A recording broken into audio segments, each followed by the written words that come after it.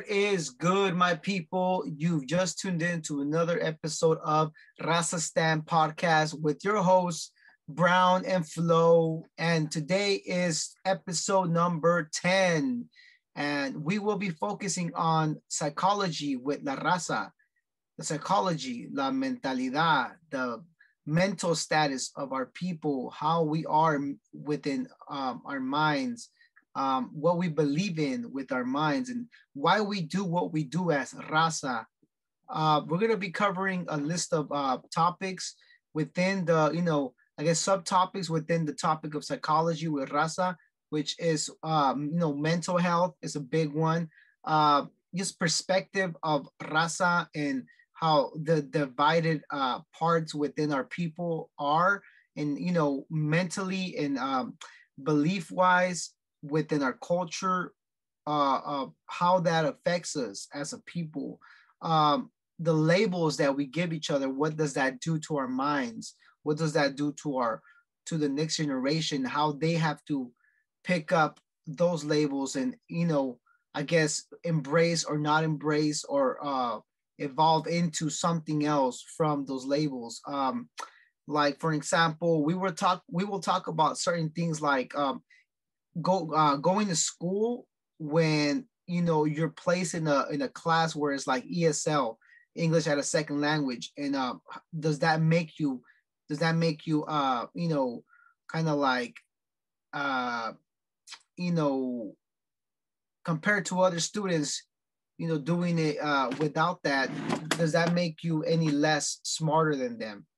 Does that that challenges you because it puts you in a situation where you have to kind of work a little bit harder than most just to get the status of general ed, which is your ESL. That's totally different. You know what I mean? And another thing, like translating for adults, that did a lot for myself. You know what I mean? Translating, having to deal with adults, having to kind of be able to talk to adults and basically communicate in a way that they won't just see me like a stupid kid, a stupid mocoso. You know what I mean? So I had to be able to talk to adults and translate for my parents important things, at that, you know what I mean? So that does a lot to a person as well.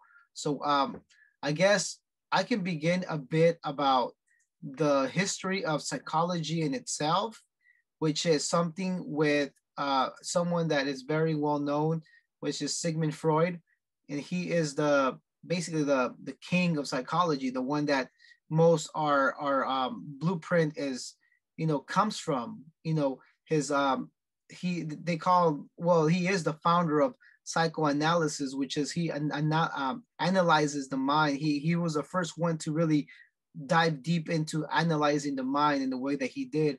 And because of that, a lot of what he wrote and a lot of what he came to understand of the mind, we still carry on to this day.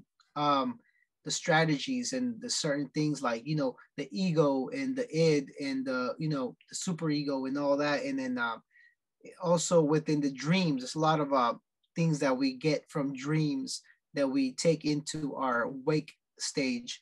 Another person is Carl Jung, which he's more of so Sigmund Freud is more of a Western way of dealing with psychology. Carl Jung is more of a Eastern way of dealing with psychology. He believed more of the soul. He went into more of that spiritual ways of dealing with things, and he also did a few things that Freud was introducing into psychology, but it was more more of that route that Carl Jung was doing. But both of them contributed greatly to psychology. So with that said, bro, I wanna send it to you, man. Send the mic to you, man. Sure, man. That's a lot of stuff we're going to be covering, and uh, you know, normally I'm the one who takes the lead on a lot of these topics, but today uh, it's going to be different because Brown is more well versed when it comes to psychology. If I'm correct, you are studying this in school right now. If I'm Yeah, correct, yeah. yeah. So it just makes more sense for him to take the lead on a lot of this stuff. So I'm going to be learning some stuff with him today, as well as a listener. When you all listen to this later on, uh, So it's going to be, fun to have that perspective, and just to kind of step back a little bit and just see, some of the stuff that, I've taken some psychology courses, and I'm, obviously, and I'm a little familiar with Sigmund Freud and some of the people you mentioned, but nowhere near probably what you know. I mean, just from the very beginning, just what you were talking about, just sounds like you know a lot already. So it's going to be fun to really dive into this. But as far as my role today, and usually what it usually is just covering statistics. Like I said, that's what I love to do, is just talk about stats. I can talk about stats all day if I could. As a historian, that's what I like to study, and just look at things and how they work and whatnot. So one of the things you mentioned was mental health, right? For raza, um, and I think it's kind of taboo to really even bring that up, because for our people, it's always like, it's nothing, and I've been guilty of that myself, to think about it that way, because, uh, my wife went through a postpartum depression when she had our Mm. child, and I had no idea what the hell was going on. I don't even know what postpartum depression was until she got it. I thought she was just acting weird. You know what I mean? Like, she just would cry a lot and just was not herself. She wouldn't get out of bed, and I was like, man, like, stop being lazy. I was pretty much, you know I was upset about it, because I felt like, not that she was doing it on purpose, but I felt like it was just, like, say, in your head and your mind, like, Mm. but really, like, um, mental health is one of those things that you can't see it. When you go to get checked, like, if go get checked for cancer, or you go get checked for diabetes, you can find that in the body. But mental health, you know, uh, these diseases that we the mental health community comes up with, uh, you cannot physically see them. You know what I mean? Like, you can see the behavior of them, but not so much. Oh, there it is. This is what postpartum depression looks like. This is what you know someone who's psychotic. You know what I mean? Like, looks like. It's just the behavior. So a lot of the times it's really hard to you know uh, understand it because of that. Because they're like, well, what do you mean? Like, you have this? Like, I don't know what you're talking about. Because, and for me, I mean, I like to think that I have a strong mindset. So it's another reason why I also struggle with that, because, like I said, I mean, I feel like it's, for the longest, that it's in the mind, like, and then if the mind is weak, then you're more vulnerable to a lot of these, you know, mental disorders, or whatever you want to call them.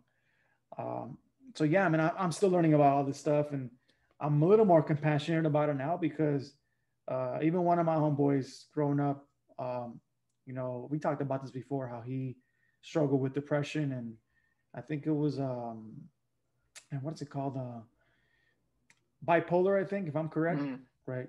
I know there's different kinds of it, but he struggled with that, and he talked about suicide as a youngster, and that's really when I first got exposed to it, because, I mean, I didn't know any better. I was like, well, I mean, what are you talking about, fool? I mean, like, we're young, you know what I mean? Well, what do you mean you want to fucking do these things to yourself? So,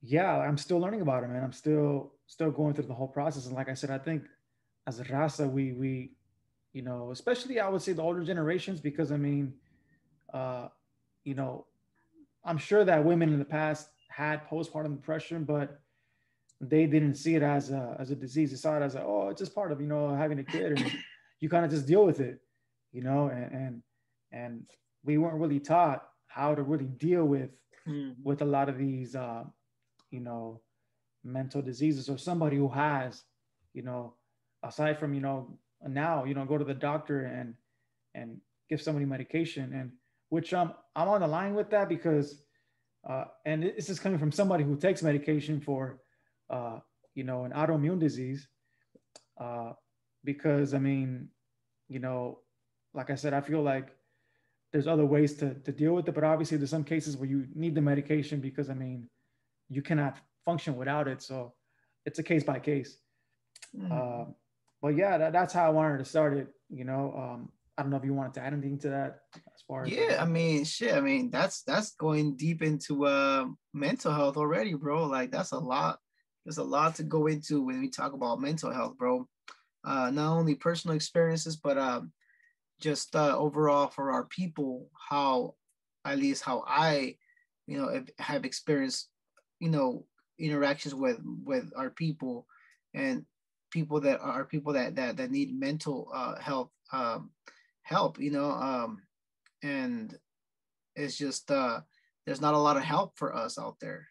The help that there is out there for us is usually a clinic that has, it's already, overpopulated with demand to be seen, and usually they put you for like months and to wait for an appointment and stuff like that. So it's like for our people, either if you don't have good insurance, you're pretty much fucked. You know what I mean? So that's that's just a little something that people don't understand about. People say, "Ah, get your shit together." Get your shit together, but it's not that simple. When what I mean, if someone has a traumatic event that they seen or they went through, it ain't that simple to get back on the bandwagon and keep going and succeed in life. It ain't that simple. If for someone that hasn't gone through a traumatic, event and stuff, if life is hard already for them, imagine having something in their mind that's keeping them from being the best them they can be. Like people don't understand that. People don't get that. You know what I mean? Um, Now I'm not saying that I've had such a traumatic thing that I got fucking like clinically depressed or something like that. I mean, I feel like I have had depression at one point, but not to the point where like I'm suicidal or nothing like that. You know what I mean? But if you don't try to balance out your life and your mental state when you know that you're in balance at that moment, if you don't try to balance it out somehow or try to find a way to to even out your stress level and stuff, you do go over the edge, and you do start feeling a certain way, like life is just not worth it.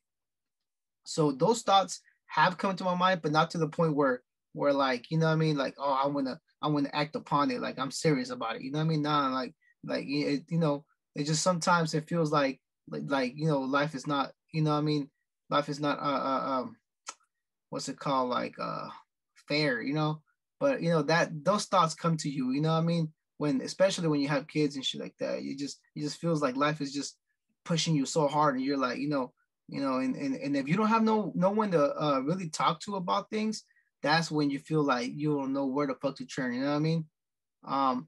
But I'm just saying that from experience and from people that I talk to and stuff like that, they feel like that, and they always mention that it's hard to find help for it, and it kind of is. You know what I mean? Nowadays, is I guess it's a little bit better because of the fact that you can do virtual talk with a therapist, but I don't think that's the same though.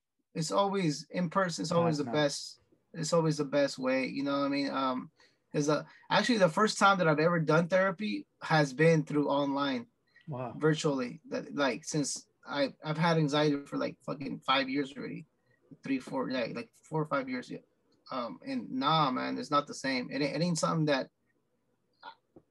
I can say that the strategies that I was using before I had therapy virtually help more than the having Yeah. virtual therapy, which Yeah. is just like they pretty much just ask you certain things like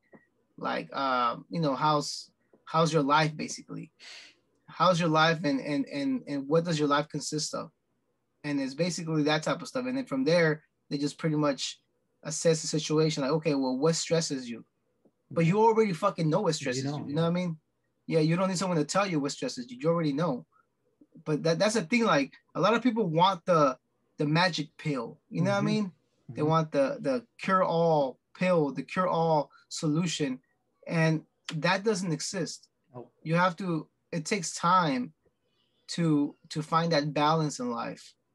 It does take time, and then it's I've managed my anxiety way more, nowadays, but it ain't an easy process to go through. You have to Yep. really, stop doing certain things that you find pressure on, you start doing a bunch of things, and then you feel like you're pressured to do them and stay consistent and stay, stay on it and stuff like that. And Yeah.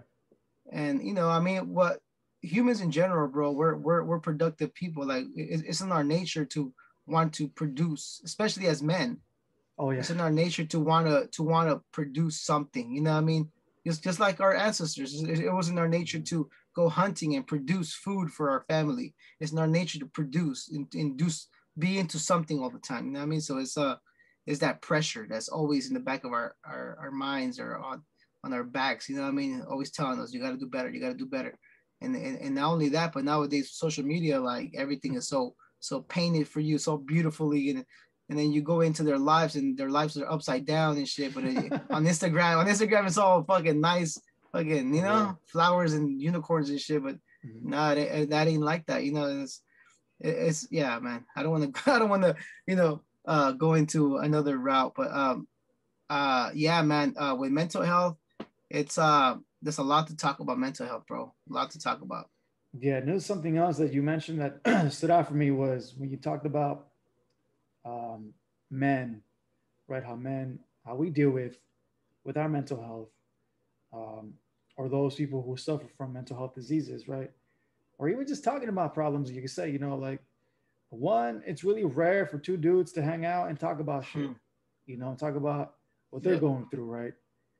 So us having this conversation already is a big deal. We've been having conversations about different things, and usually when guys in our culture, and this is me just generalizing, there's got to be some kind of a drug involved.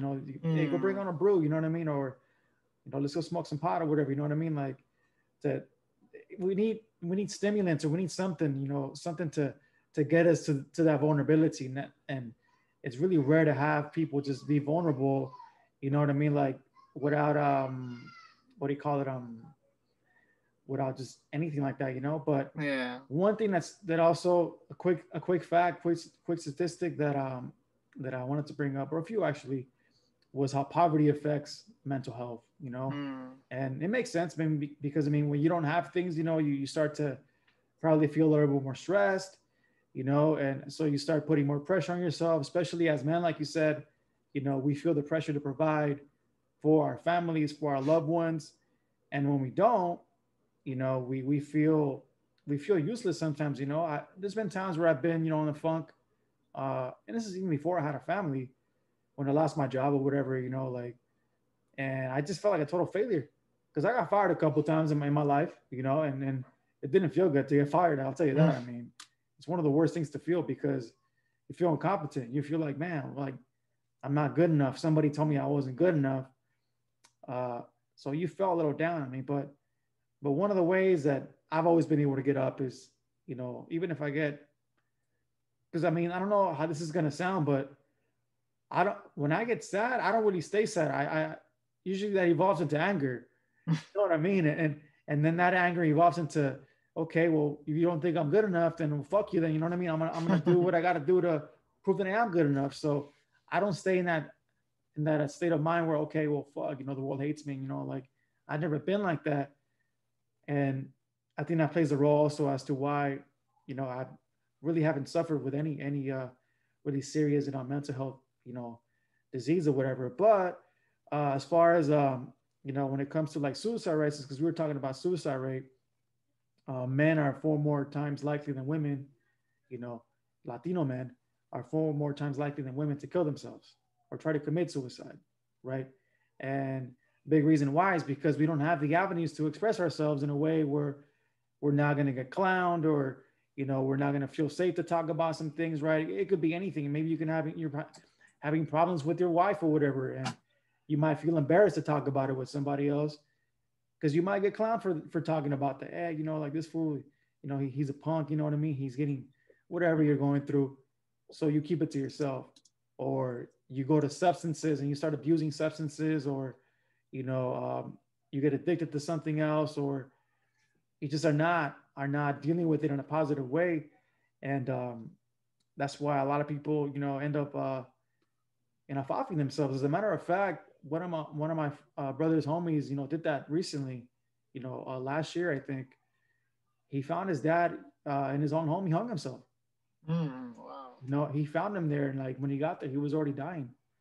And I don't know exactly what was going through his head to go through that, but he left a note, and he left a suicide note, and but that's affected his son now. His son is my brother's friend, and he doesn't want to. I mean, obviously it's a huge loss, but he feels empty now. He feels like, it's almost like he's following his dad's footsteps in a sense that he doesn't want to go out. He doesn't want to talk to anybody, and it's fucked up because, I mean, my brother and him were really tight. And now it's like I saw him a few weeks ago, and it's almost like he was like lifeless, bro. I waved at him and he just looked at me. He didn't even say shit. And I was like, the fuck? Like, I mean, I already knew what happened, but I was like, damn, like he's really like really hurting, like he's really going through some shit. And yeah, man. So there's a lot more statistics that we can go into, but there's a lot of stuff we got to cover. But I just really wanted to really put that out there that the suicide rate for men is higher than women, overall, but just with even more so with Latino men, because we're supposed to be tough. We're supposed to be macho. We're not supposed to show any weakness. That's part of the way we're raised, and that's how we grow up. But yeah. Mm-hmm. Yeah, man. Dang, that's a lot, man. That's a lot. Yeah, with suicides, bro. That's a touchy subject because many don't want to talk about it for the fact that it is, it's such a sad event where someone, that should have gotten that right help doesn't end up getting the right help for that. And the most dangerous ones are the ones that don't speak about it. They're depressed, they're down, and they don't speak about it. The ones that just constantly say, "Oh, I'm gonna off myself. I'm gonna off myself." They're the ones that usually don't. Yeah. They just want attention. They want someone to basically feel what they're feeling, which is some kind of discomfort mentally. They're going through something basically. So they want someone to be like, okay, what can I help you with? Which, I mean, I don't understand why some people say, damn, that guy just constantly whines and complains. He just wants attention. But it's like, well, I mean, let's help the dude. Let's help the person, Like, yeah, he's calling for attention because he obviously is going through something. He needs someone there for them. You know what I mean? And I don't know why that's looked so frowned upon nowadays with someone wants attention because they're going through something, But yeah, man, that's the ones to watch out for, the quiet ones, because they're the unpredictable ones. Yep.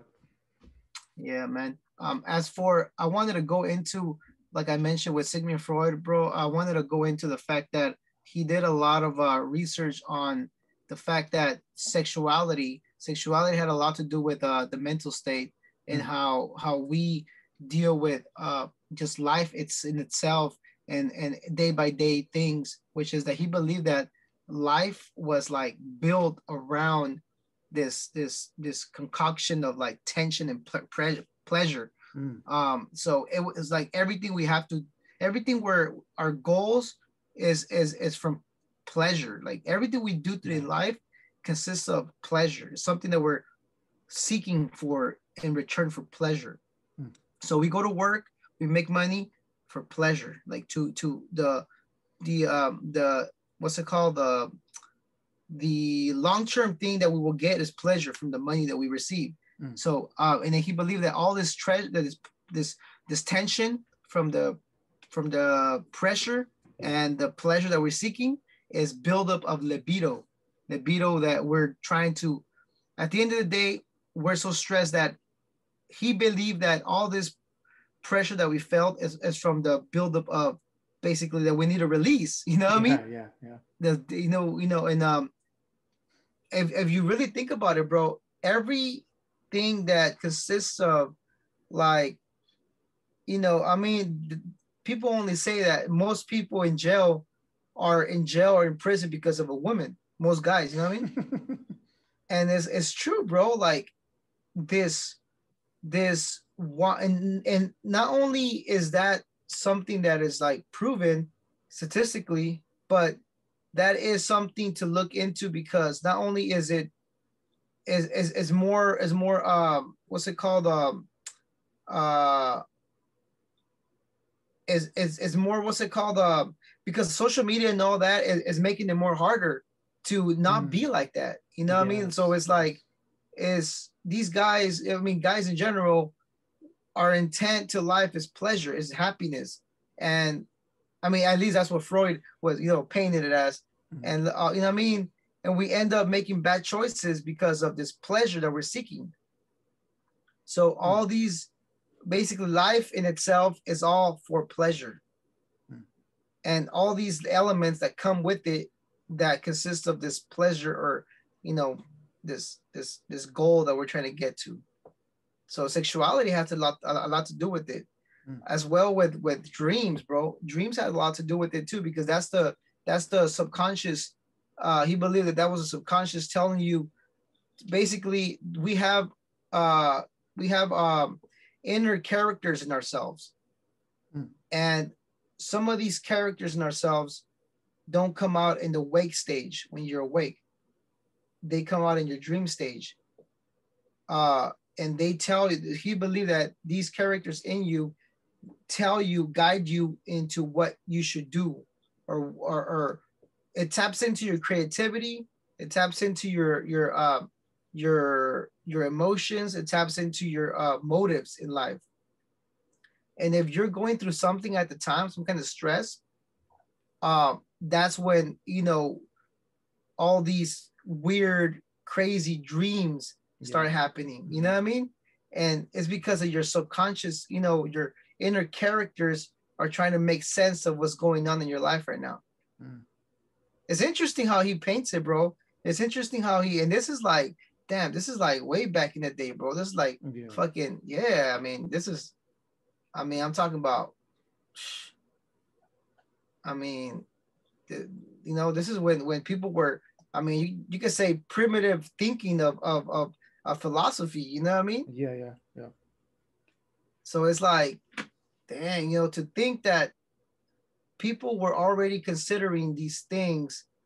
And you know what? It kind of like makes me think, bro, back then, when all these different philosophers and thinkers were coming out, and publishing works and stuff like that, Mm. they were on some other trip, bro. Like, I don't, and Sigmund Freud was actually did work on some of his findings, on drugs, bro.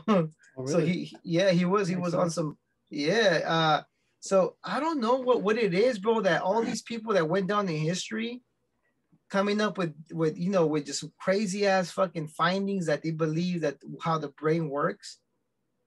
It seems like that's not, it seems like there was a stall somewhere down the line where findings of the brain, of the mind, kind of stopped, and we kind of like just stayed at Freud and what he put on the table. You know what I mean? Like, people try to come and try to contest what he put on the table, but like, no Mm. one could really, what I mean, overwrite and make a new psychology to follow as a blueprint. You know what I mean? Mm. So that's crazy to know that to this day we're still pretty much following most of what he put Taught. out there Mm. as for belief, and and how to deal with people with mental distress. Mm. Yeah, man. Yeah. I mean, I think what stood out to me was when you said they were driven by sex. You know, I believe it because I think we talked about this previously.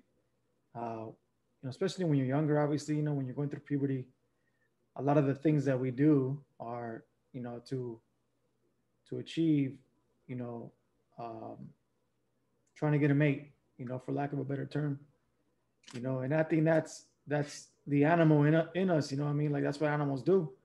Animals, that's how they function.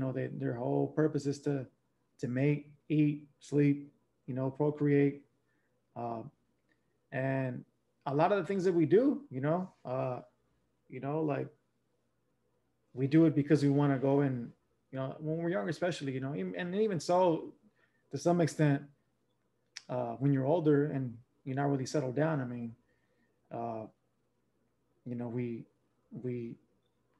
take care of our appearance to to be attractive towards, you know, the opposite sex, whatever, or the sex you like, I guess. Um, and you know, we might work on ourselves for that reason. You know, we might not think we're doing it, but you know, but like you said, subconsciously we are doing that because, like you said, life is pleasure. You know, life is about pleasure, and it's really interesting how you mentioned how we're always trying to do that, how we're always trying to gain pleasure or to get pleasure, and you know, transitioning from our previous episode, right? How we talked about religion, right? And and not to segue back to that, but one of the things that Jesus talked about was like, you know, the spirit and the flesh, how the flesh will never be, you know, satisfied. So it's a continuous, you know, it's like a drug, you know what I mean? Like we always have to be, you know, eating or you know, obviously to survive, obviously, you know, but pleasure is a must for for for uh for the flesh. You know, we need it. And a lot of the times we don't feed our soul, we don't feed our spirit. And when we don't do that, that's why we feel, you know, empty, you know, especially with people who probably do a lot of drugs or Mm. people who, I would say so, especially for people who are promiscuous. And I'm not here to judge people, but like who feel the need to constantly feed that. And we talked about this too with masturbation, you know what I mean? Like how like it becomes an addiction for people because um, they can't get enough of it, you know, and it's never going to be enough, right? You're never going to make enough money. You're never going to have enough women. You're never going to have enough cars. You're never going to have, you know, enough success or whatever, because it's our human nature to want to do that because it goes back to, well, what's the ultimate prize? Sex, you know, um, for most people, I would say. Um, Again, man, that's my thoughts on that. Yeah, man. One thing that I want to get into, bro, is the practice of lobotomy. Uh, Now, what do you know about lobotomy, bro? Like, just besides, I mean, besides the, you know, the basics of, you know, it's basically a surgery in the brain, in the prefrontal cortex in the front of the brain, uh, that basically it adjusts the person's mood. But besides that, bro, like what do you know about lobotomy and how people see it? I don't know anything about it, to be honest, bro. I'm gonna be real honest with you. I don't know much about it.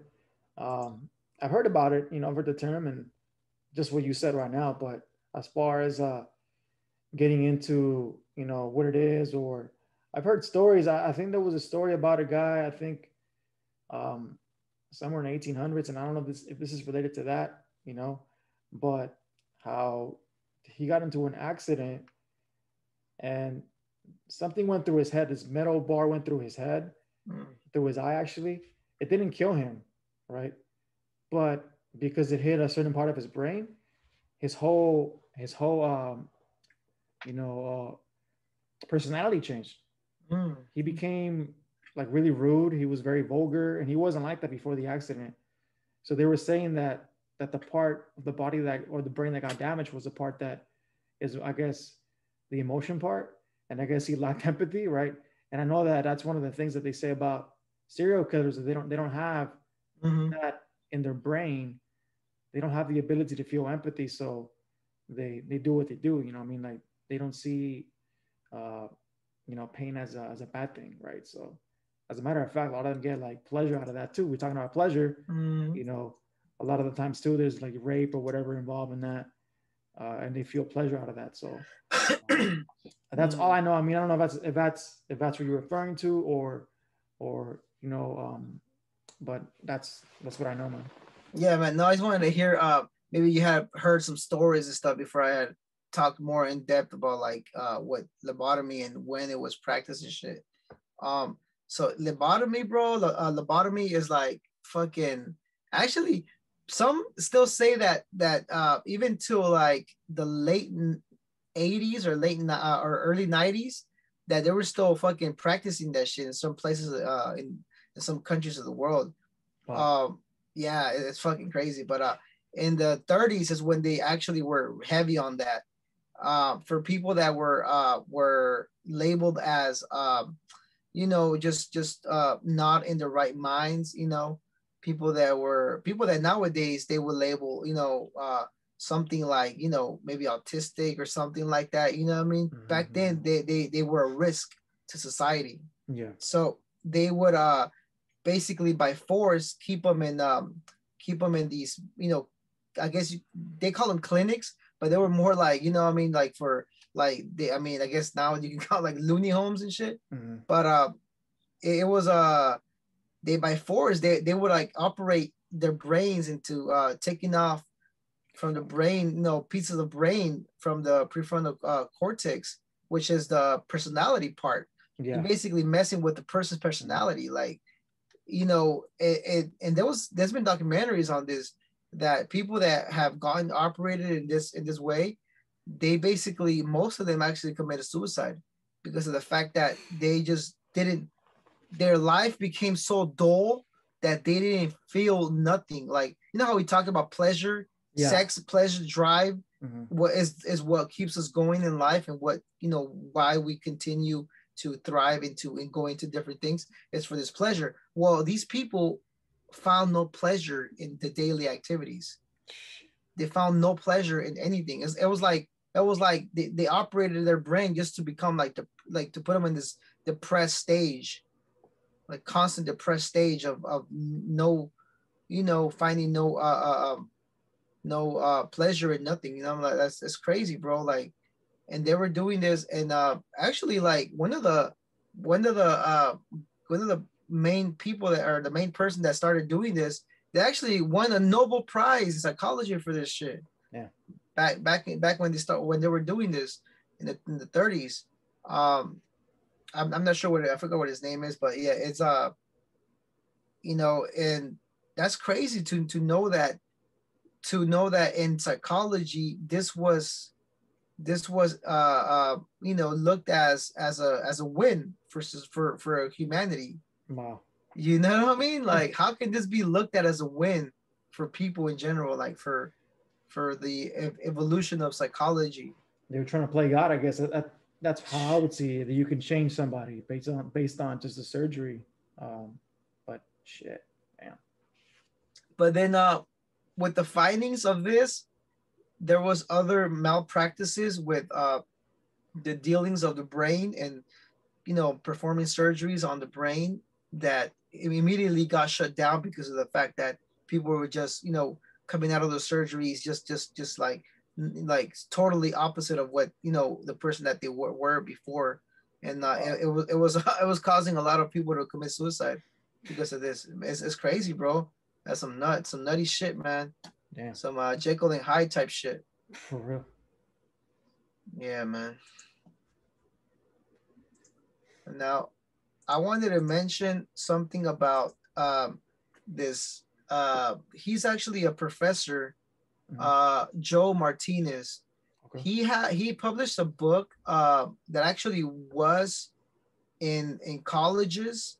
And they studied this in Chicano, in the, what's it called, ethnic studies, Chicano studies. Yeah. It's Chicano psychology. Chicano psychology back in the 80s. Now, he, and along with Richard Mendoza, they both published this book.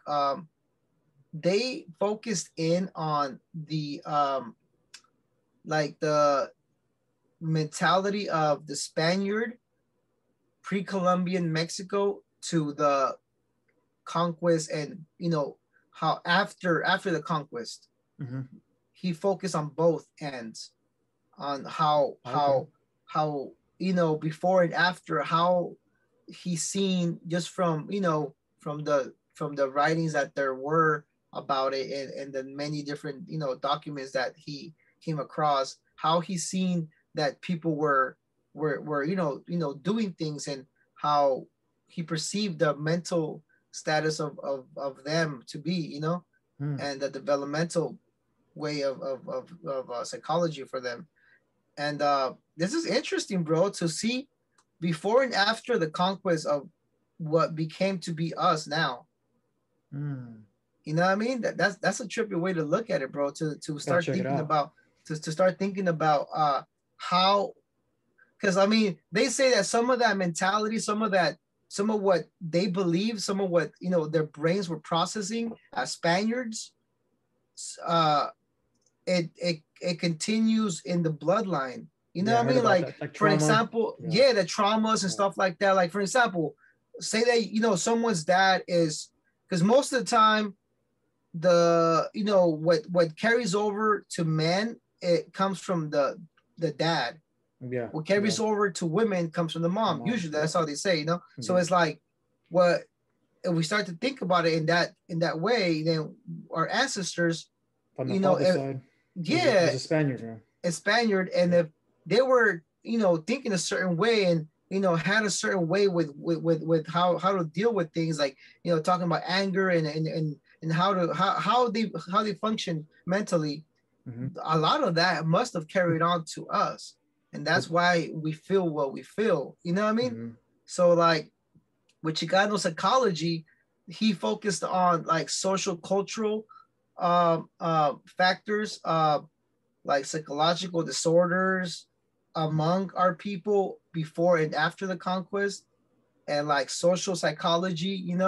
And he did it where he broke it down in sections.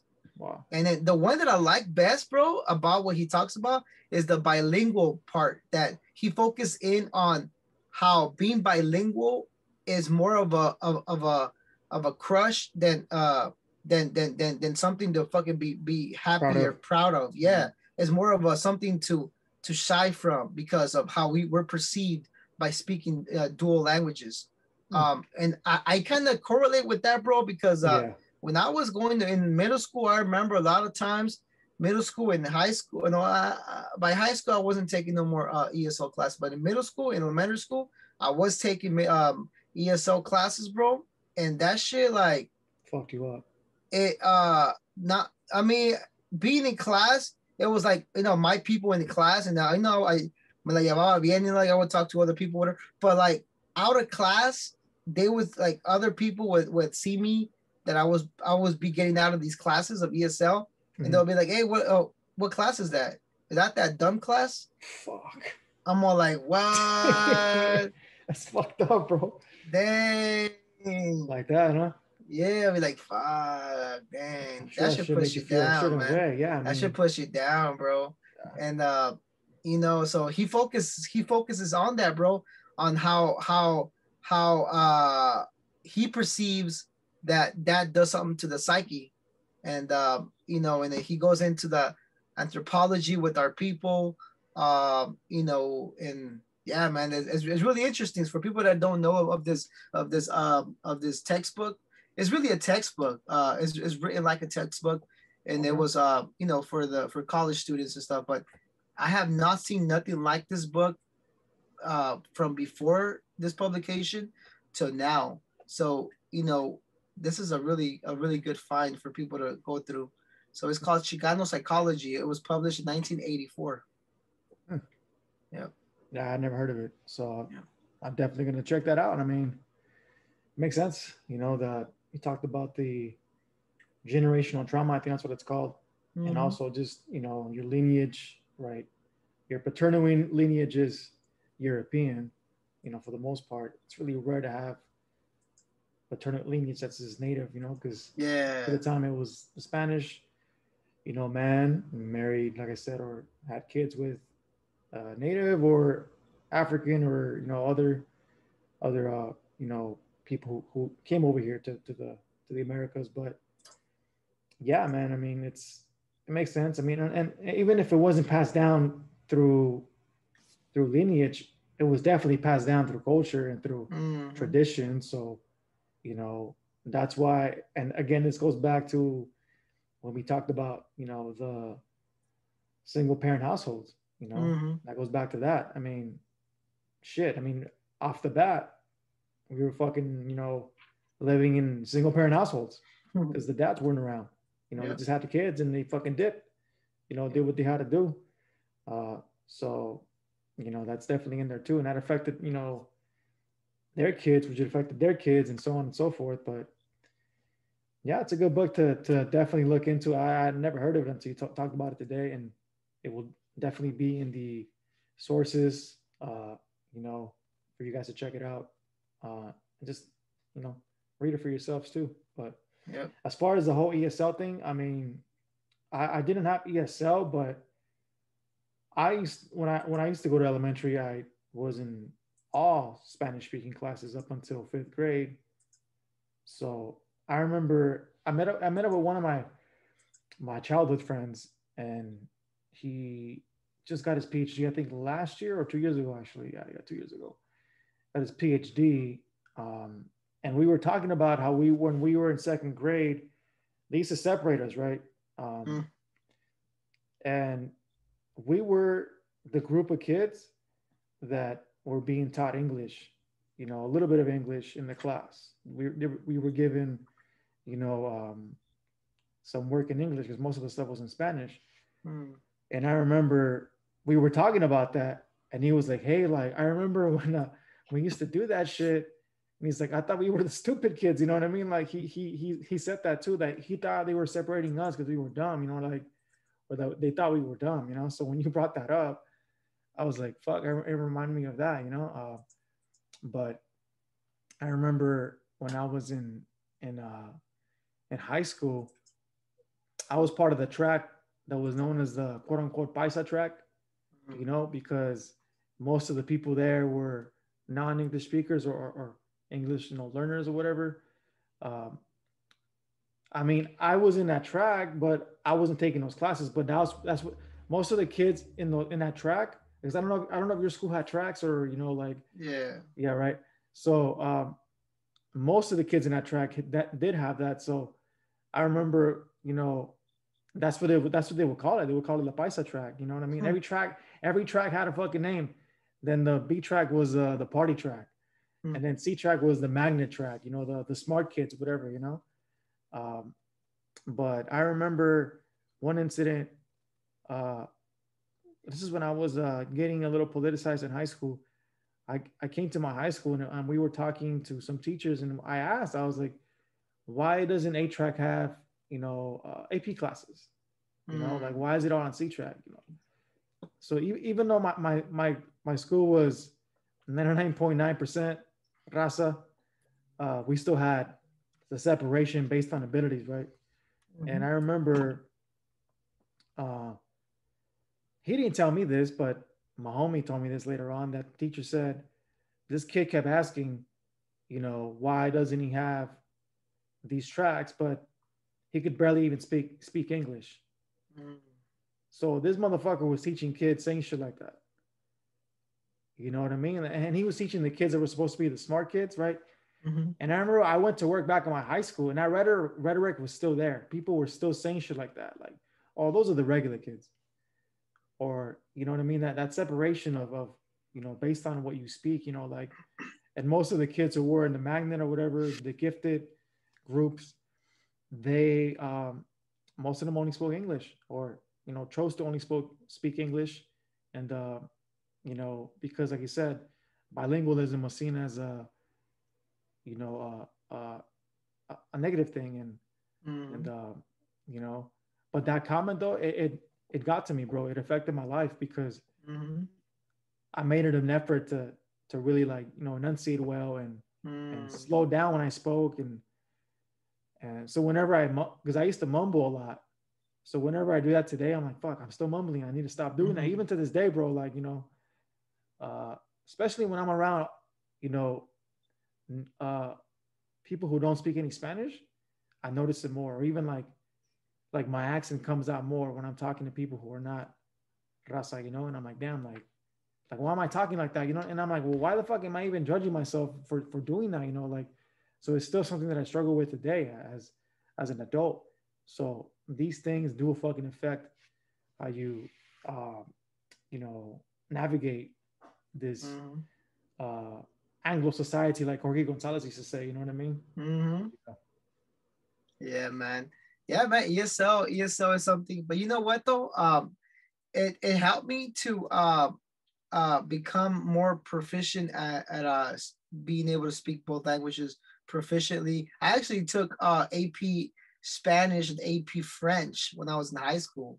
Nice. I took both, and they were asking me like, why you want to take two Why languages? not? I'm like, why not? Spanish, I already know it. I just want to be more fluent. You know what I mean? And mind you, this was a time where speaking Spanish for like raza wasn't really popular. Like, no, nowadays it's popular to do the whole, Chalino look and the Yeah. whole, Yep. that whole, the whole nine yards with the Tejana and all that. Now it's popular. It's It's popular to popular. want to Yeah. bump that music. Back then it wasn't, bro. No, It when you were a was kid, really bro. looked down upon. Really, really looked down upon. They were, if nowadays when you're called paisa, it's something a lot of raza embrace that They do. Yeah. nowadays. Yep. Back then it was like fuck no, don't Nah. be calling me that shit. Yeah, for real, right? I'm Yeah. serious, man. Yep. There's a rapper and a hip hop artist by the name of Gacho. Gacho. He has the Paisa movement. Okay. He embraces so much that he actually called it as a movement. You know what I mean? I'm like, dang, that's crazy. He's from Denver. Oh shit. Yeah, man. But ESL, it did. I know it did something to me where it did bring out some anger out of me, and it had that in me. I mean, with the shit But they told you, I mean, I don't blame you. I mean, yeah, man. And on top of that, bro, one thing a lot of people don't like talking about these things because it's like you're opening up a wound, you're opening up a fucking band-aid and shit. But I remember that I would get these thoughts in me, and most of these thoughts were because of how other people perceived me, and I would feel a certain way when I will be standing, because back then they will give you like a rolled up kind of like tickets, like little tickets to get free lunch. You know what I mean? Yeah, I used to get those too. Yeah. And I remember because I wasn't, mind you, I was in a school where a large population were white people. Oh, really? In high school, yeah. Okay. Large population were white people. That's where I told you that I got in fights with skinheads. And the classes that I was taking, because I was taking AP classes, there was a lot of other races. Unfortunately, not a lot of raza end up in AP. Which is a fucking shame because damn, there's like a lot. There was a lot of raza too, but a lot of them were like gangsters and shit like that. Yeah. You know what I mean? But I remember that and when it was close to lunchtime, I would do something where I would like kind of hide the little ticket and shit and kind of have it ready so that no one would see me, like, I don't know, bro. It was something like, I felt some kind of way, bro, because of how people perceive me and shit like that. Like they see me as look at this poor kid and shit. You know what I mean? And like there's these other kids like buying their fucking meals right there. They sold food and shit like that. And that's when I was like, fuck this. That was already that was right before I got my first job. I was like, fuck this, man. I'm gonna fucking start working my ass. Yeah, because fuck this. You know what I mean? I feel embarrassed as shit. Like, that's crazy because my school, all the schools that I went to, the majority of kids had those tickets, so we didn't really see it as a negative thing, But I can only imagine when you see that your school has people who don't have that. So, yeah, I mean, as a matter of fact, like motherfuckers will fucking be like, "Hey, give me your ticket so I can go eat again." You know what I mean? Like, that's how it was, bro. I mean, I used to do that shit. Like, hey, they give me that pizza bagels today. Give me your ticket if you're not gonna eat. But yeah, go ahead, man. Yeah, no, man. I just to me, it was pretty traumatic, bro. Because it made me like kind of like hide who I actually was just for others to perceive me a different way. You know what I mean? Because I would think about it like this. They would see me in their class, which is like the, where not a lot of raza were to begin with. And it's like they're already thinking bad of me. Like, what is this fucking Mexican kid doing here? Yeah. You know what I mean? First of all. Second, for them, and there was, many times where, because I would try to like hurry up, be the first one to get my lunch, you know what I mean, so that by the time that everyone else came in, like I already been fucking like out somewhere with my homies, like, you know what I mean, eating already. But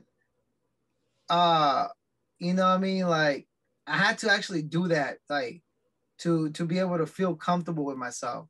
Which now I'm like fuck, like I'm ashamed to have been doing that, because that's like saying like I don't want to be, I don't want to be in this situation where it's okay to be in, because that's just part of life. Like, It wasn't your fault, yeah. it wasn't my fault, or not even that, but it's just it is what it is. I have to embrace it. Not now is like thinking about it like that, but back then it was like embarrassment and having that shame, feeling shameful, the fact that I am this poor kid, and I am getting these tickets for free lunch, and it's like you see other kids buying their lunch, and you see them like damn, their folks are giving them fucking like 5-10 bucks each day for them to buy their shit, you know what I mean? And I can't, I don't know, bro. It's something I know a lot of people will relate to that, because that's something that even if you don't talk about, that's if you went through that, that's something that will stay with you for forever, bro. Because that's you feel bad to have felt like that now as an adult.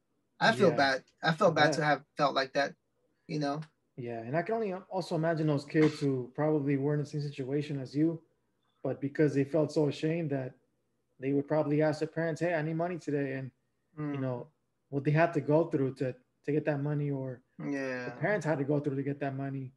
I think my wife would I think she would buy her lunch too, but I mean, her parents weren't rich. I mean, and she went to a predominantly white school too, so she talks about some of that stuff too. How yeah, she had to pay for her lunch, but like she had to earn that. Like, it wasn't okay. Here's $5. Like, oh, here's another $5. Like, no, like you had to. Yeah. So I hear you on that. Yeah, man. And on top of everything, bro, my pops, he had I don't know if you remember those Gremlin cars, those Pintos. A Pinto, I think it was Ford Pinto. It was Ford. It was a Ford. It was like a Gremlin looking ass car. I don't remember that. What was it? What was it for? Oh no, I mean that was his car. That was a car that he would drive me to school. I think he said a card. Oh no, car. Yeah. Oh, okay. So he would drive me to school with that. Oh, so that made you feel on top of that made me feel something else too, bro. And like being dropped off with people being dropped off with a nice ass cars, fucking white people dropping off their kids and shit. Like, bye, dear. Y'all got fucking being dropped off this gremlin ass car, feeling some kind of way, bro. See, that's what I'm saying too, bro. Like, I feel ashamed to have been feeling bad for that, because what I mean, that's something to embrace and be like, I came from that. I came from that. You know what I mean? And I'm thriving for a better, a better tomorrow with my family. Like, I came from that. That's cool. It's a cool thing to come from, which is like something, like basically, came from nothing, and now I'm thriving for it all. You know what I mean? That's something to be proud of, Yeah. I mean, in hindsight, I think it's easier to say that, but back in the day, I mean, oh nah. I'm pretty sure, if your kid, I mean, if he was in the same situation, probably would be the same way too. Like my pops is bringing me in this car or whatever, like, or I gotta, use a ticket for food. I mean, it's part of the status. And I mean, unfortunately, like when you're kids, I mean, your status is what you have, I mean, how you look, how tall you are, the little superficial shit, that we kind of don't really care about. I mean, some people still do as adults, but when you're a kid, I mean, that's your status, bro. So if you don't have a fucking nice car, or, I mean, kids can be fucked up too. I mean, like yeah, man. If you're, I remember there was this kid who had a big nose or whatever, right? And he would always be like, oh, I broke my nose or whatever and shit, So then one of my homies was like, so did your mom break her nose too or what? Because they had the same nose, And I was like, come on, bro, like shit like that, you know what I mean?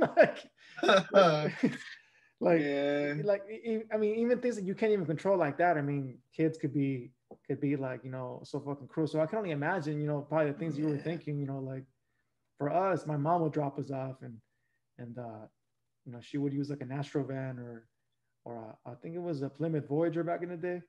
But my mom used to fucking take the whole neighborhood though, bro. She used to take a bunch of kids, to high school. So I remember for me though, like, and she tells me to this day, she's like, yeah, I'm glad that you never felt ashamed to because I would always kiss her in the forehead every day before I got off. This is up until high school, you know. Wow. I would always be like, I'll see you later. Give her to this day. That's what I do. When I see her, like in front of girls, like it didn't matter. Like my homies, like I would always do it. I didn't feel ashamed of that. So I'm glad that I didn't have that embarrassment. To do that, and she lets me know, yeah, you're the only one who did that because your siblings didn't do that. Like, yeah. So did she instill that in you for you to start doing that, or you just did it on your own? You know what? I think out of all my siblings, I think I'm the closest to my mom, I would say. I mean, I believe so. I mean, I could be wrong, but I think because, believe it or not, I was the most obedient out of all my siblings. My older brother was a little more talkative. He would talk back more to my parents, a little more rebellious. That's why I became rebellious, because of him. But even then, I was still not nowhere near as him. My little brother is on a whole different level. Like, he just didn't give a shit.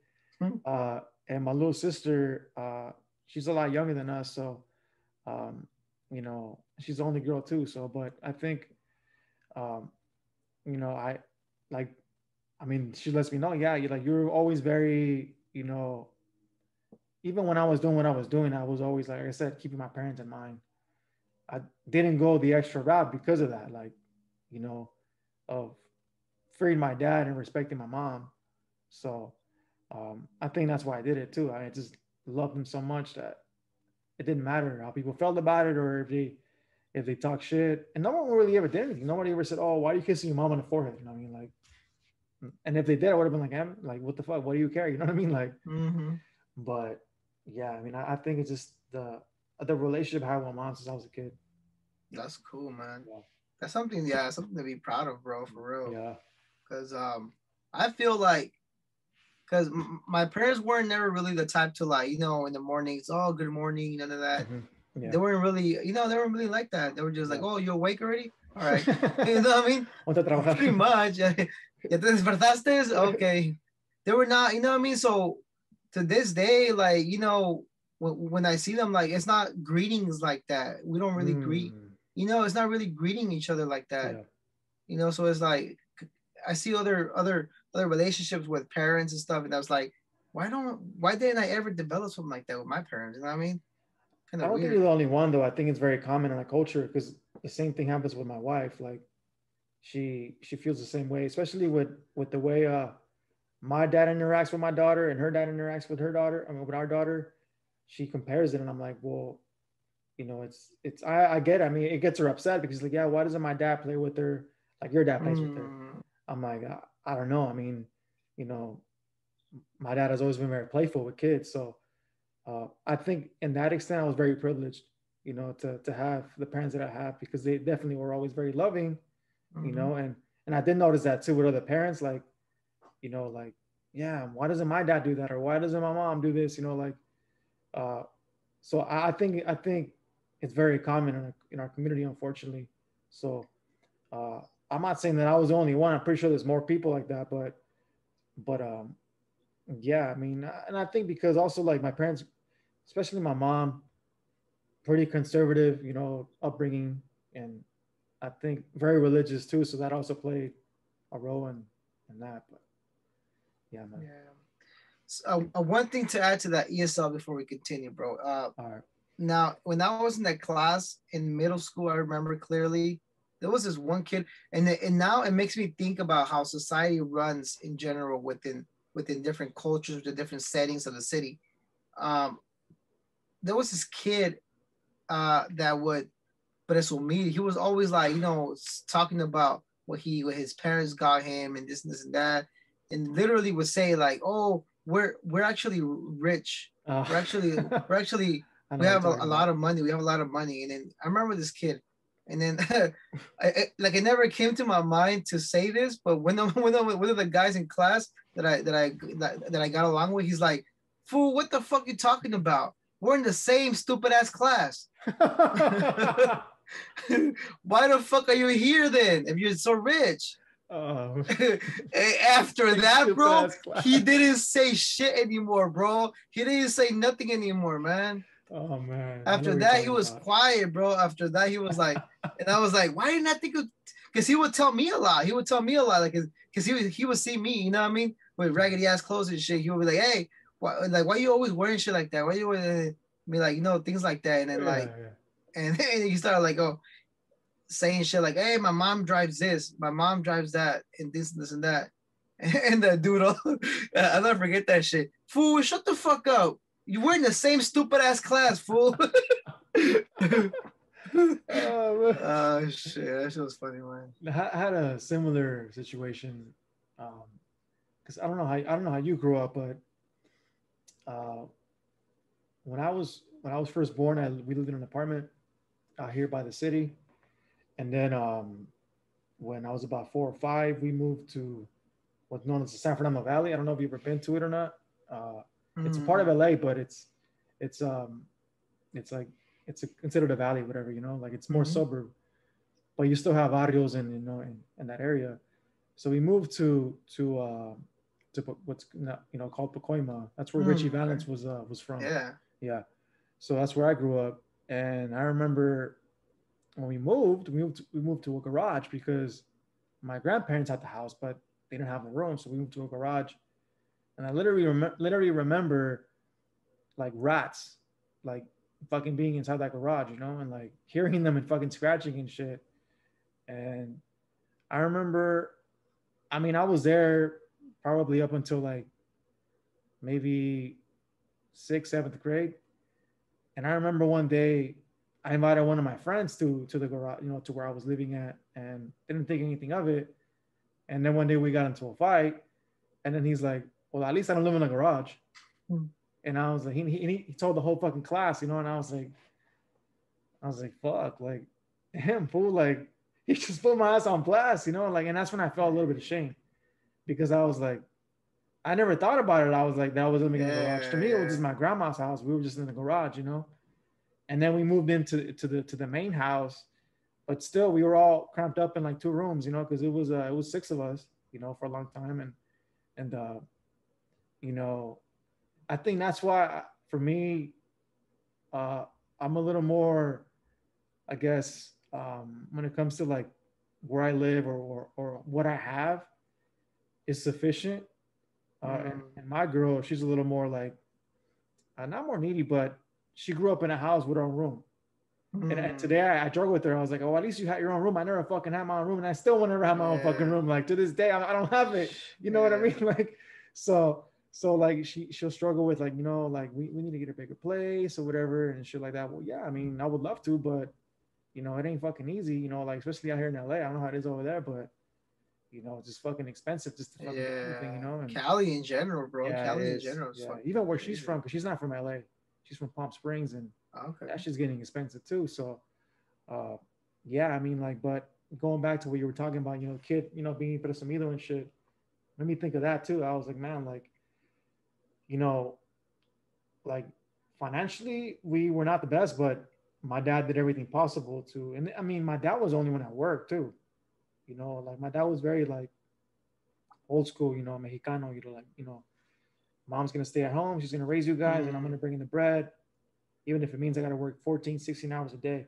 And I mean, that in itself is a fucking sacrifice to, he never bought shit for himself, didn't buy, I mean, occasionally he would drink, but other than that, he wasn't like, oh, I'm gonna go get a new stereo or I'm gonna go fucking get a brand new car or whatever. Like the money was always for his family and then to his parents.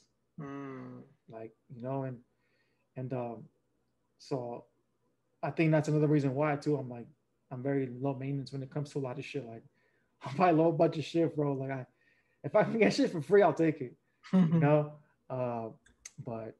obviously if you have a little bit of money, you like to spend it too. But so I also appreciate when I have money, man. Like, cause I didn't have that, growing up. So yeah, man. Yeah. Not to sidetrack, you know what I mean? But like to add to that, with my wife, how you mentioned that your wife, she grew up in the house with, the part with her own room and whatnot. Well, similar, my wife too, she grew up, she grew up with like a family that would always be going somewhere, vacationing somewhere, always doing something, you know what I mean? And nowadays it's like, That's what I got. That's what I got to deal with nowadays because she got used to that shit. I bet. Like only thing I ever done is just go to one of those like small theme parks, like as a kid, all the way up to fucking like actually all the way up to until I met my wife. Because once we had kids, like that's when we started doing the theme park shit. Down, like I never really done anything before that. Like I didn't go shit nowhere. You know what I mean? Only place is Mexico. You know what I mean? But that's more of a poverty than. You know, that was poverty. There's more poverty that I had to fucking see and shit. Like which you know, thinking back, like it served me a lot to see all that. You know what I mean? I think it made me feel more comfortable being in my situation in the States. You know how I mentioned that people were kind of making fun of me and, you know, and I felt some kind of way being in the lunch line and all that. Yeah. Well, going to Mexico and seeing how people lived and how poverty was and the houses out there, like the houses were like almost fucking huts and shit. And I'm like, damn. And I'm over here complaining about fucking being in the lunch line. For real. Damn, you know, that made me think some shit, bro. And that's I think that one kid that my homie in class said to shut the fuck up, like he would have learned some shit going to Mexico, man. He would have learned some shit, man. You know what I mean? But yeah, man. So that's I guess that can also go into the psychology of our people. You know what I mean? Talking about these things where we mentioned that if a spouse grows up a certain way and the partner didn't, how does that work out in the relationship with the children? Yeah. You know what I mean? So that also kind of correlates with what we're discussing, you know what I mean? Because that does a lot, you know. I mean, and I bet there's been, I mean, with me, there has been, you know, discussions about that and kind of like, you know, and we had fights because of it, you know, the fact that she's always wanted to like, you know, spend money on going here, going there, and you know, I mean, I get it, you know, it's like making memories with the kids and shit, but but like, you know, like I don't know, like not too much because you know then you're spoiling them and stuff, man. Yeah, huge deal. Yeah, yeah. I mean, I'm on the same boat. I mean, it's funny because you know, the little money that my dad did have, he, like I said, he would use it on us. My dad would do it also for like experiences. He would take us out to, like, we never had a house, but we had experiences. You know, we never had our own home. You know, like, and I'm glad that he did that, even though I never had my own room or, you know, we went out. We had, you know, went to Vegas as a kid, went to Mexico a lot of times, went to Oregon, went to Texas. You know, we went out and went to Disneyland. You know, I had a great childhood. I can't complain. I can't say that, you know, that I wasn't that kid that was like, man, I wish I would have done this or not. Like, beautiful childhood, bro. And I had everything that to my parents, you know, because they made the sacrifice to be able to do that. You know, and we had a lot of toys. That's one of the things that we had, you know, like, but I like how my dad did it though. I mean, when we were younger, you know, yeah, he would just buy us stuff, but when we got a little older and we understood, you know, the value of the dollar, you know, because my dad would give us allowances, you know, like he said, okay, well, here's $20, $10 for 2 weeks. That also taught me how to budget, you know, as a young kid, because I was okay, if I want this, then I got to fucking take care of it. Otherwise, he's like, yeah, I'm not going to give you more money for 2 weeks. I don't get paid for 2 weeks, you know, so you don't ask me, you know. So we had to take care of our money too. So I learned how to do that. But as far as like toys and shit, now that I have a daughter, bro, like she's got so many goddamn toys. Like, I mean, she's the only one too. Obviously, that makes a huge difference. But like, the fucking apartment is just full of toys. Like, they don't fit anywhere. I'm like, yeah, you know. And I remember like how we used to make a mess, you know, in our little garage, and my mom would have to be cleaning up after fucking 3 boys, you know, like, and now I'm doing the same shit working from home, you know, like with my daughter. It's like, give me this, give me that, give me this, you know, and I'm like, Mama, you have so many toys. Like, when we go to the store, you know, I want this. You know, I'm like, no, like, you're not gonna get everything you get, you know, you want, because, like you said, you don't want to spoil them. Because if you spoil them, you know, then they become little brats and little teenagers. You know what I mean? That's the last thing I want. I mean, as it is, my daughter. For girls, it's hard not to spoil, bro. It is. I have 3, man. It's hard not to spoil, man. But my girl does a good job of doing that, though. She pretty much buys her everything, you know, and I'm glad she does. You know, I mean, to some extent, because it would kind of suck if nobody was doing it. You know, because Mm. I'm trying to do the same thing that my dad did. You know, just at a younger age with her. Um, but yeah, man, it's it's definitely a trip when it comes to how you raise your kids. You know, based on how you grew up and whatnot. So yeah. Yeah, man. Now something else that we wanted to include in this conversation was the fact that the translating for adults that um I have some stories for that. The translating when my parents were getting their house, Oh man. this guy, because first they had gone to this guy that only spoke English, Okay. uh, and they were having a hard time, talking to the dude. And I bet. I mean, the guy, he spoke few words in Spanish, some simple words and stuff. But I mean, like my dad was like, hey, pues, dile esto, and I was like, I mean, at the time, my English, I was like fucking in like fourth, fifth grade, bro. I was Oh small, man. like he had me translating shit. At the time, my brother was like doing his stupid shit. Oh Was shit. he's like 10 years older than me, so he was already fucking like in high school or some shit. He was Okay. into the gang shit and all that. So Mm. I wasn't, they couldn't count on him. Uh, so I was they had me translating shit, and I'm sure. I mean, I can't remember exactly what I told the dude, but I'm sure that because I remember one time there was if not him, there was another person that I had translated to, and he just looked at me like, "What the fuck did you just say?" To this day, that face that he made is like, "What?" You know what I mean?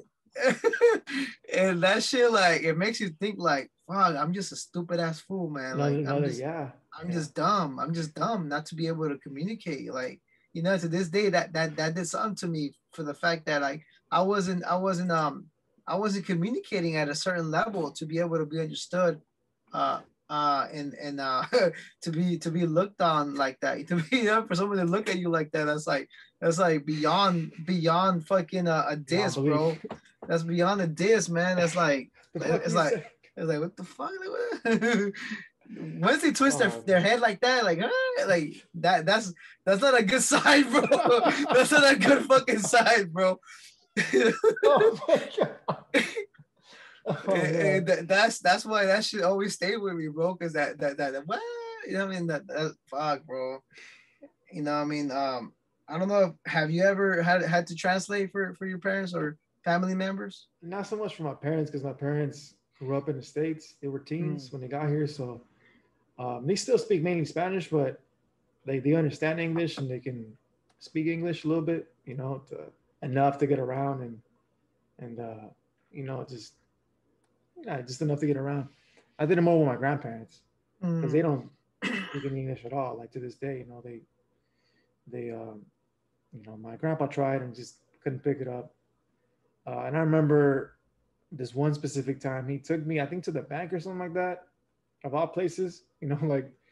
So I think he was asking probably a question related to like money or whatever, and I don't know if he was missing money or he deposited in the wrong place or whatever. But I mean, even the word deposit, I mean, you know, I didn't know what the fuck that was. I mean, as a little kid, and he's like, "Hey, dile que este que un tal dinero or whatever," and I did my best to translate too, and they were like kind of the same shit, So when you did the whole, what the fuck are you saying? Like I got the same response, and Oh shit. I'm telling him, but he doesn't get it. He's like, but my grandpa was pretty mean. He was like, entonces qué chingados, para qué eres nacido aquí si ¿Por no qué te sabes hablar traje? inglés? Fuck, You know what I yeah. mean? Like, but my grandpa's always been kind of rough like that. He doesn't going back to what you were talking about. I think he was more like that. Like I remember when he used to take me to work with him. I was little too, because my grandpa used to do landscaping for just different people, and I used to fucking hate when I had to go and ask for the money. That was my job, you know. Por dile que tengo dinero, like one, you don't even know these people. You go into the house. Two, again, the language barrier too. I didn't feel like compensated enough. It's simple, something as simple as like, hey, can we get the money? Like, felt like really hard for me to do, you know, uh, and so I mean that was another reason why I would do it. Um, but I think he'll still do it to this day. Like he'll give me whenever he gets my grandpa whenever because they live in the same place. My parents and my grandparents live in the same house to this day. Whenever I go over and and like he'll be like, oh, can you read me this letter? Like what does it say? So I read it in English, and I'm doing my best to translate it now in Spanish, And he's like, ¿qué? ¿Qué es eso? I'll try to translate the word from English to Spanish, and it's like, pero ¿qué significa eso? And I'm like, I don't know how else to say it. Like, so I'm still doing it to this day, with him. And now it's the opposite, and man, no. One thing, bro, I'll tell you this in class, I'll never forget this. Some stuff, bro. And you already know how this is gonna go, bro. So some words, bro, translated into English is like best not to have not done that, bro. Like there was this one time, bro, where this one girl in my class. It was like in elementary school. I was small. I don't even know what the fuck grade I was in. The girl is like, she like spoke mostly Spanish, and she was like, some boy was like doing something to her or something, and she's like, ya para de molestarme, molestarme. Yeah. And then she's like, maestra, teacher, he's molesting me. I'm like, oh fuck, no mames, man, molesting, like fuck. And then the teacher's like, what? What's going on? Oh shit! Not the same meaning. Not the same meaning, bro. And that's like things like that, bro. Like nowadays, I'm like, I wonder if I ever said some shit that's why they fucking the dude was like, what? You know what I mean? I wonder if I said some shit that made it seem like something else, like I didn't do that, but I would make up words. Oh, okay. If I didn't know the word in English, for example, I mean, they would mean other shit too, right? For example, the word grabar, right? Oh, okay. We used to record a lot.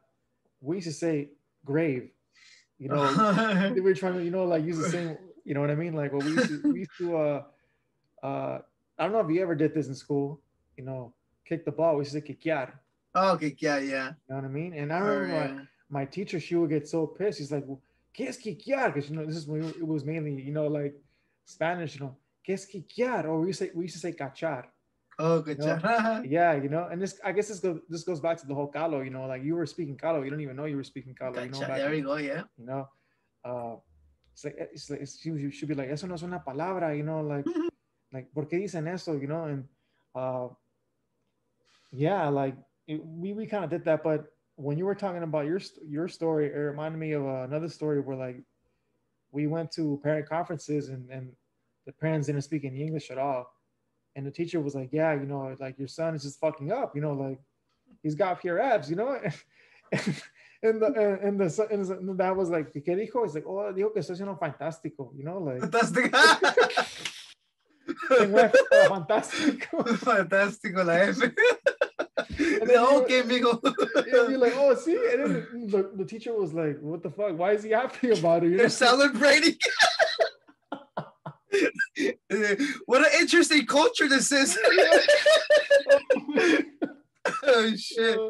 Oh man, so that happened too, I remember my dad was there and he's like, pinche niño, like mentiroso, like he's lying and shit, but yeah, man, I could never get away with that with my parents because they knew what I was talking about. That's why I said we couldn't curse, because in English, you knew what we were saying, like, and I remember when we started saying dog, like, what's up, dog, like, or like, what's up, fool? Like, my dad's like, ¿por qué dicen eso? Why are you calling yourselves fools? Why are you calling yourselves perros? Like, it's like, yeah, just a word of endearment. He's like, but why would you call yourself that? You know what I mean? Like, I mean, he understood the word, but he didn't understand the translation behind it, So yeah, still him being a Mexican, you know what I mean? Like, so yeah. So see all of that, bro. All of that is our psychology of the raza, bro. All of that is how we end up in our situation where we either end up fucked up in the head or we end up understanding our past and embracing it and learning from it, and and saying, you know what, this is what you get when you mix a culture that has nothing to do, has no business being in the society where we're not accepted, we're not welcome, we're not, you know what I mean? Yeah. This is what you get. This is the product of that. I'm first generation. Same. You know what I mean? I'm first generation in this shit. So it's like, I'm like the guinea pig. Like, ahora amigo, go find out what it's like to be a fucking to be a Mexican in America. Yeah. Go ahead, go find out. This is the product, bro. This is it. You know what I mean? Same with you, bro. I mean, this is it. Like this is what we get from the society where we're not meant to thrive, bro. Yeah, I mean, there's definitely a lot of obstacles. We talked about this before in the other episodes, and I think our generation is pretty much the foundation for our future generations that are gonna live beyond us, and because we have to learn the game, as the ball is rolling, like you said, like we don't have a rule book, we don't have, this is the way, and that's really what doesn't allow us to thrive, because we have to learn shit on the fly, and we talked about this earlier, and I think it was the first episode, if I'm correct, or why we continue to have, victim status, or why we continue to not progress as a community, because we continue to have that influx of immigrants, because people keep starting all over, the last generation, somebody came, and they had kids, but if you follow that lineage of that family, eventually you'll find out that each generation, more than likely, they've improved, unless it's a family that probably was, involved with gangs or just, involved with other kinds of shit. Because you also have that example too, people just don't progress, period, because, they get sucked up in some shit, but that's really the story of the immigrant, but the difference between us and other immigrants is that, again, also the influx, but also, like, we can never be white. Doesn't matter what we do. Doesn't matter how much we try to assimilate. Doesn't matter how much we try to,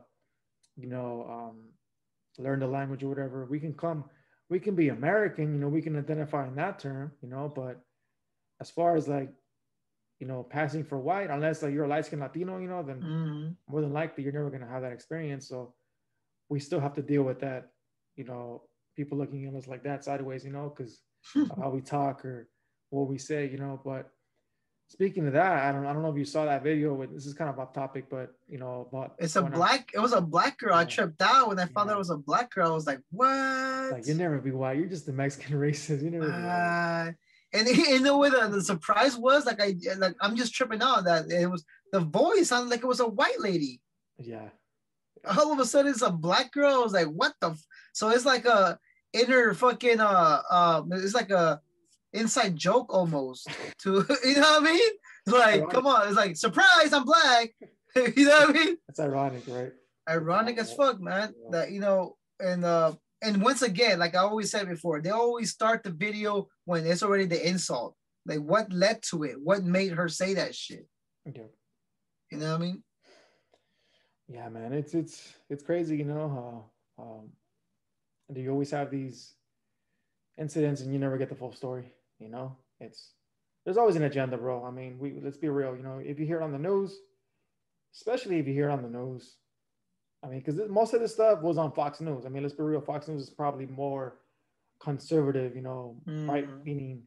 So all the right wingers that I know, I mean, because I know a few, were like, oh, like they were reporting like they're being racist, and I'm like, when I saw that video, I didn't take it that way. I was just like, this is funny, like, because one of my cousins sent it to me. He's like, man, this girl's so stupid. I'm like, yeah, she's stupid. That's it. You know what I mean? Like, racist? I don't think she's racist. I mean, what I took from it was that she was saying that, hey, you should be like me. We're both victims. Yeah, you're a cop, but we're both victims of society. And why are you trying to be something you're never going to be?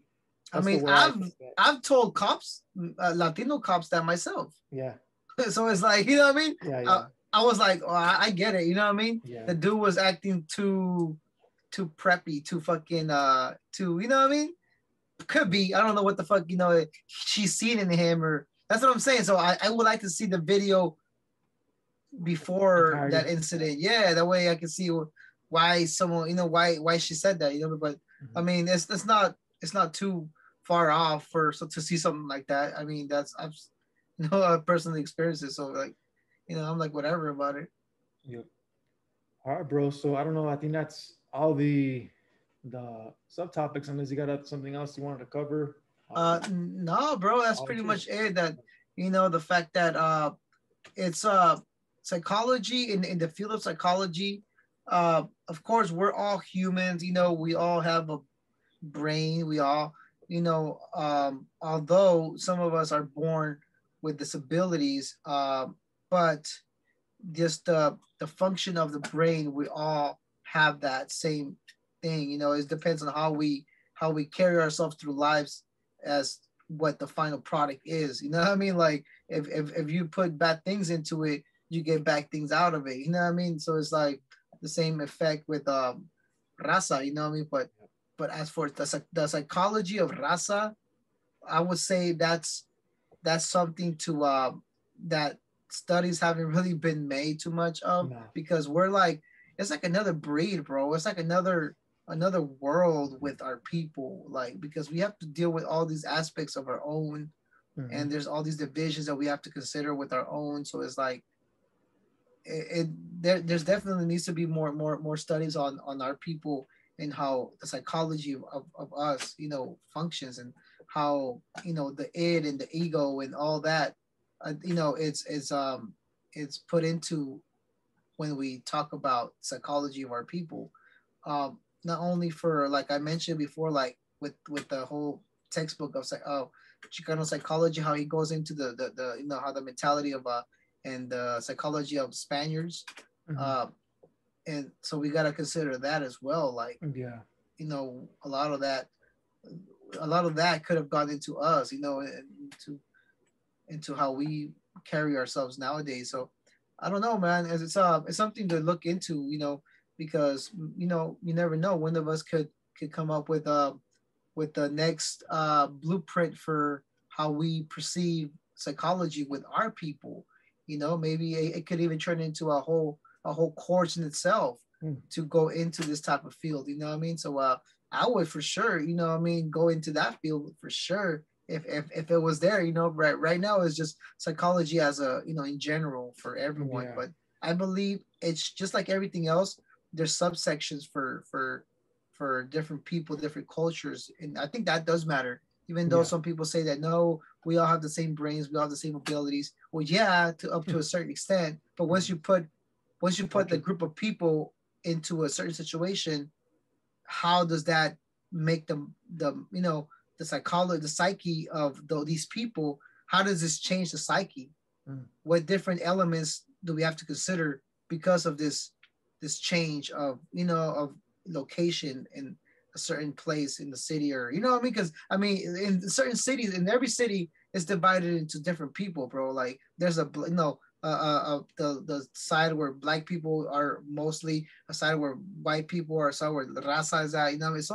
It's always divided, just like prisons, just like Yeah. Yeah. schools. Yeah. In Yeah. schools, the same fucking way. Like in lunchtime, you see different people, different fucking groups of people and shit. So it's like that that's very important to look into. Yeah, man. It was definitely a fun episode. It was a little different. You know, they didn't provide too much uh, stats like I usually do, but it was cool to go about it this way. I mean, I definitely saw your academic side on this one. Like when you came off the bat. So it was cool to see that side of you too. Because you know, um, you obviously provide the street smarts. But it's cool that you're more than that. You know what I mean? You're more than a rapper. You're more than just somebody who came from the hood or whatever. So for the listeners, I'm sure they're gonna probably appreciate that you can bring that element to And what I mean by that is that you're not just speaking from your own opinion. You're speaking from stuff you've read and stuff like that. So Yeah, it shows that you're doing research, and it shows that you're open to learning new things. So yeah, I really appreciate that the a take on it. for sure. And what I wanted to say to to end the episode is, yeah, I mean, aside from that is, well, next week is the last episode for season one. You know, we are going to take a little break, but it doesn't mean that we're going to be completely not doing anything. I mean, we're going to be focusing on some, you know, individual projects, you know, personal stuff, which we'll get into more probably next week. But also, we're going to be more on the live, and we're going to be more on Facebook and Instagram live. Uh, you know, just to try to get the listeners to participate. And again, especially if you disagree with us, you know, uh, and we would like to do this, you know, in a way where we can have a conversation, and if you open to doing it, you know, either through because the whole goal is to for season two is to have guests, you know, Mm-hmm. and and just, you know, talk it out, uh, talk about different things, you know, and or, you know, give them the platform to either talk about something they know, or something that really they're really passionate about, or maybe even something they want to promote or teach other people, right? So we Mm-hmm. can improve our people, so we can, you know, give them avenues for success. Because we talked about, I think I would say that the first season was more so like challenges, and now I want to go into, okay, well, how do we overcome that? How do we, you know, begin to move as a unit, like you said in your live, you know, a couple of days ago. Um, but yeah, man, that's my take on that, and yeah, just contribute to the conversation, you know, drop comments, you know, whatever it is. I know some people have said some things about us and don't like what we have to say, but hey, you know, we that's what we call Raza stand. You know, we take a stand on these issues, and as controversial as they might be for some people, you know, we're willing to do that because we want to have the conversations. We want to be able to put it out there, and like I said, show that we're not a monolithic you know, people. We think differently, you know, and Mm-hmm. like, you know, our psyche, you know, our psych, you know, our psychology. I mean, it's it's different for many different reasons. Um, and yeah, man, that's all I had to say. Yeah, man. And when something to add to it, we're not sway. We don't know everything. We don't claim to know, to be, to know everything about this stuff. We're just doing it because it's interesting to us. I love it. I love talking about this, and my daughter wants to do a little cameo. Yeah, it's interesting to us. Some people, I know some people will start feeling some kind of way, like, well, why did these guys think that, that they're just so, they feel so correct about what they're saying and stuff. Yeah. But like, you know, like fucking Kanye told Sway, you don't know everything, Sway. You don't have the answer, Sway. We're not Sway. We don't have all the answers for this shit, but we do have Exactly. the starting point of dialogue where we can, start discussing some things, and start understanding each other, and just understanding our key points of certain subjects and stuff, of topics. But that's pretty much it for me. For sure, for sure. All right. Well, on that note, Rasta stand, take a Take a stand stand to to understand. understand, Rasa. Yep. All right. This is Flo And this and is Brown, Brown. and we're out. Yep. Buenas Peace. noches.